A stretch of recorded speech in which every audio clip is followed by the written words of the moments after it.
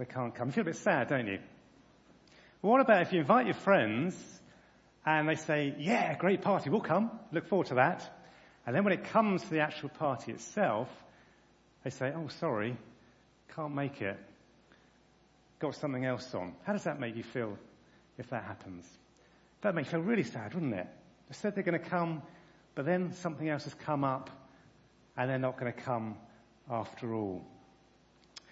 Well, in this story that we've just seen there and heard, Jesus is telling the story of a man who's having a big party, a great banquet. It's going to be lots of food. It's going to take a lot of organising.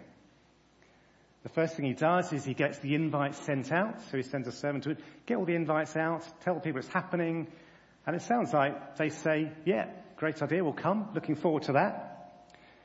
But when the day of the party comes around, the man sends his servants out to tell the guests again, we're all ready.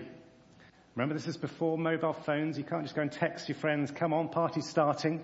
You've got to go out and tell them the party is about to start. The balloons have been blown up. The food is all ready. The inflatable castle has been inflated. It's all ready to go, isn't it? The party is happening. But what happens? What happens? Do you remember what it said? They all began to make what? Excuses. They all began to make excuses. Can you remember what the first excuse was? Anybody listening carefully or looking carefully? Yes, go on, Timmy. Very good. Did you hear that? I just bought a field and I need to go and see it. Now, I don't think this particular guest is saying, I've got to go and plough the field, I've got to go sow some seed, I've got to go and water it. He's saying, I just need to go and see it. Maybe to make sure he's just bought it, that he got a good deal, checking whether it's not too rocky. Maybe there's a nice well there in the middle where he can bring up the water to water it. There's a nice wall round it maybe. He's going to check it out. Do you feel like that sometimes? Maybe at Christmas time, do you think when you've got how many of you open a present at Christmas morning before you go to church? Any of you do that?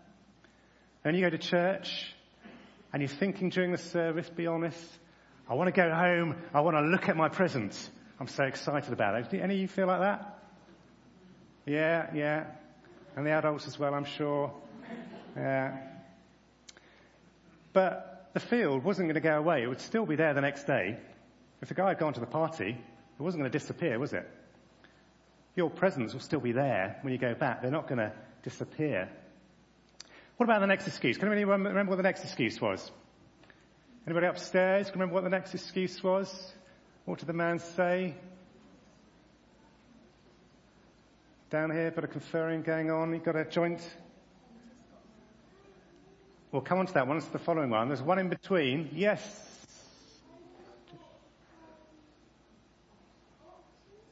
Yeah, very good. What did he say? He said, I've just bought 5 yoke of oxen. And I'm on my way to try them out. Well, I've brought 1 yoke and 2 oxen this morning. Here's 1 yoke and here's 2 oxen. Yeah, all right. Wasn't very good, was it? But you younger guys, do you know what a yoke is? Do you know what a yoke is? It's a funny word. We don't use it very often these days. Yeah? Yeah. That is a yoke, yeah. That's a different type of yoke. That's the yoke there, that's right. But do you know what another type of yoke is? Any of you guys upstairs? Yeah. Yeah, it's in an egg. Yeah. All right, I'll show you a picture. Here we go. So these are 2 oxen. They're a bit like cows, aren't they? And do you see that wooden thing between the 2 of them, this thing here? That's the yoke that ties them together. So together they plough a field. So if you didn't have that, one would probably go off that way, one would go the other way, and you wouldn't get a good, nice, neat line, would you? So that's the yoke of oxen. So this is a question for the younger ones. If you've got 5 pairs of oxen, 5 yoke of oxen, 5 pairs, how many oxen have you got all together? Go on then. Who's the youngest one who's going to answer this one? Timmy? 25? No, good guess. Go on up there. 10, very good. 10 oxen, that's right. So, why did he want to go and, try his oxen out? Surely if he'd gone to buy them, if you go to tame cattle market, you go and look at your oxen, your cattle, and you check they're okay, don't you? Check they're healthy. They know what they're looking at. So he must have done that before he bought them. So why is he going to try them out? It's just an excuse again, isn't it? Think about when you get your presents as well, your toys. You want to go and try out your football, maybe. You want to go and try on your new dress. You want to go and try out your video game. But it's just a bit of an excuse. So what about the other excuse, which the girls mentioned before? What was it? I've just got married. I've just got married. So I can't come. I want to spend some time with my new wife, my new husband. That's a good thing. We don't know if both of them were invited or just one. But actually, if you're married, yes, you want to spend time with your new husband, your new wife. But it doesn't mean you can't do anything else, does it? It doesn't mean you can't do things on your own. It doesn't mean you ditch all your old friends, especially if you accepted the invitation. A bit like you guys, maybe you've had an invitation to a party, the day comes around, and actually you just want to go and spend time with your other friend because you like them maybe a bit more, so you don't go to the party.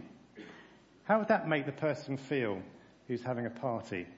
They'd be pretty sad, wouldn't they? So the servant comes back, he tells his master all these excuses, and he's not very happy, he's pretty angry. He's invited these people, they said yes, and now they're not going to come. So what does he say next? Yes, Timmy. Go out and do what? Go out and do what? Yeah? Yeah, very good. Sorry, there's the married picture. Go out into the streets and alleys of the town and bring in the poor, the crippled, the blind, and the lame. In other words, all the people who don't normally get an invitation. Probably don't have many friends. They don't have money to go and buy fields and oxen, so they haven't got excuses like that. They don't get invitations to parties, so if they get one, they're going to be really pleased. This could be the only party they'd get an invitation to. So they're really excited. But also, these people are not going to be able to invite you back to their party because they don't have money to have parties. So the master's saying, go out and bring all those people in to this party. So he does, doesn't he? And then what happens? What happens next? Do they have the party now? Everybody's there. They have the party. Yeah, anybody else? Tim, you're doing really well here. But let's give somebody else a chance maybe to... Somebody up the top there? What happens next?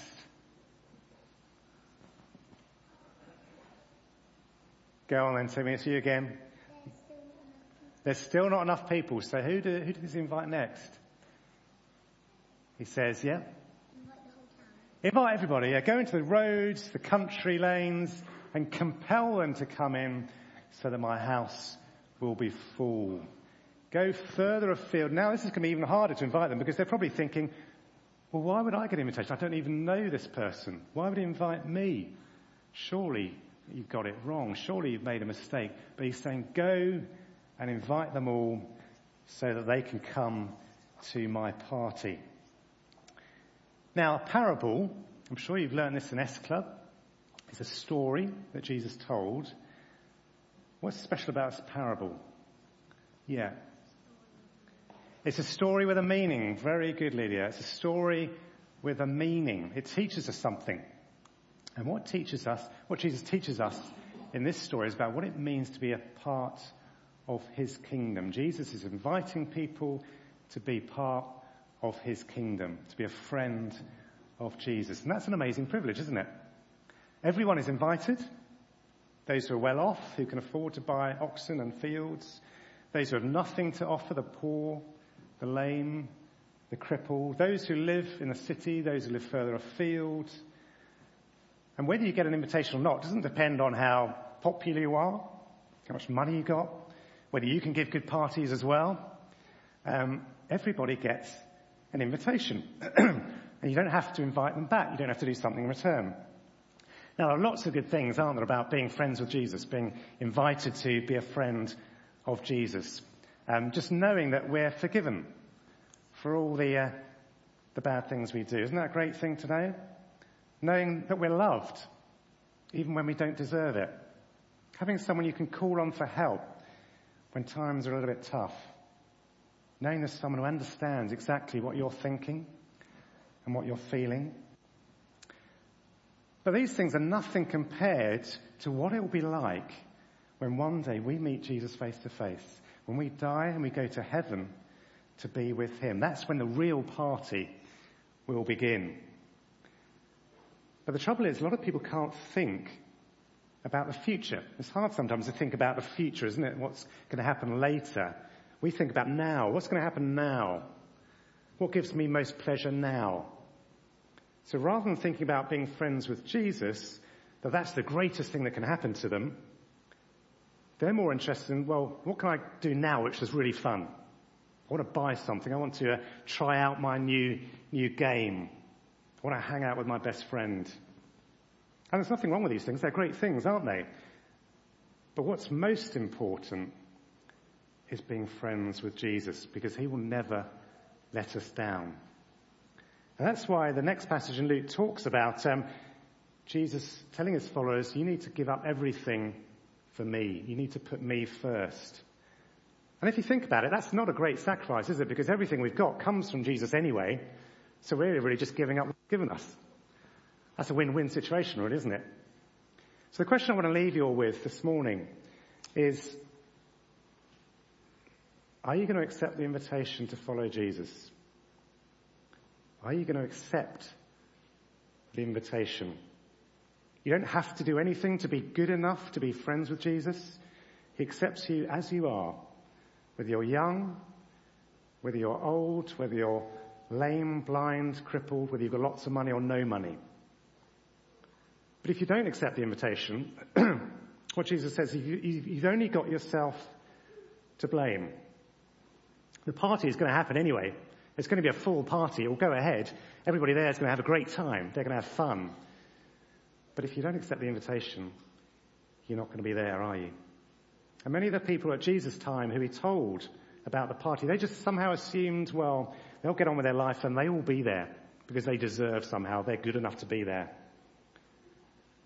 But then Jesus went to those who weren't Jews, to the others, and Jesus told his followers to go out to all nations to invite them to be friends with him. So don't put off accepting that invitation, thinking one day I'll be ready to accept it. Because that day may not come. The more you do other things, enjoy other things, the more somehow they may become more important to you than Jesus. And it'll be harder to accept that invitation. Accept the invitation, look forward to the greatest party that will ever happen, the party that will go on for eternity. Let's thank God for that now, shall we? Father God, we do thank you for the invitation that we've all received from Jesus to follow him, to be his friends, to go to live with him forever and enjoy the great party that will go on for all eternity. Lord, we know there are lots of exciting things in this world, things you've given us to enjoy. But help us not to find those more exciting than Jesus. Help us to put him first, to follow him and enjoy what a great friendship it is to be with someone who will never let us down. Someone we can look forward to being with forever. We thank you for him. We thank you for his invitation. And we pray that you'd help us to accept it. In Jesus' name we pray. Amen.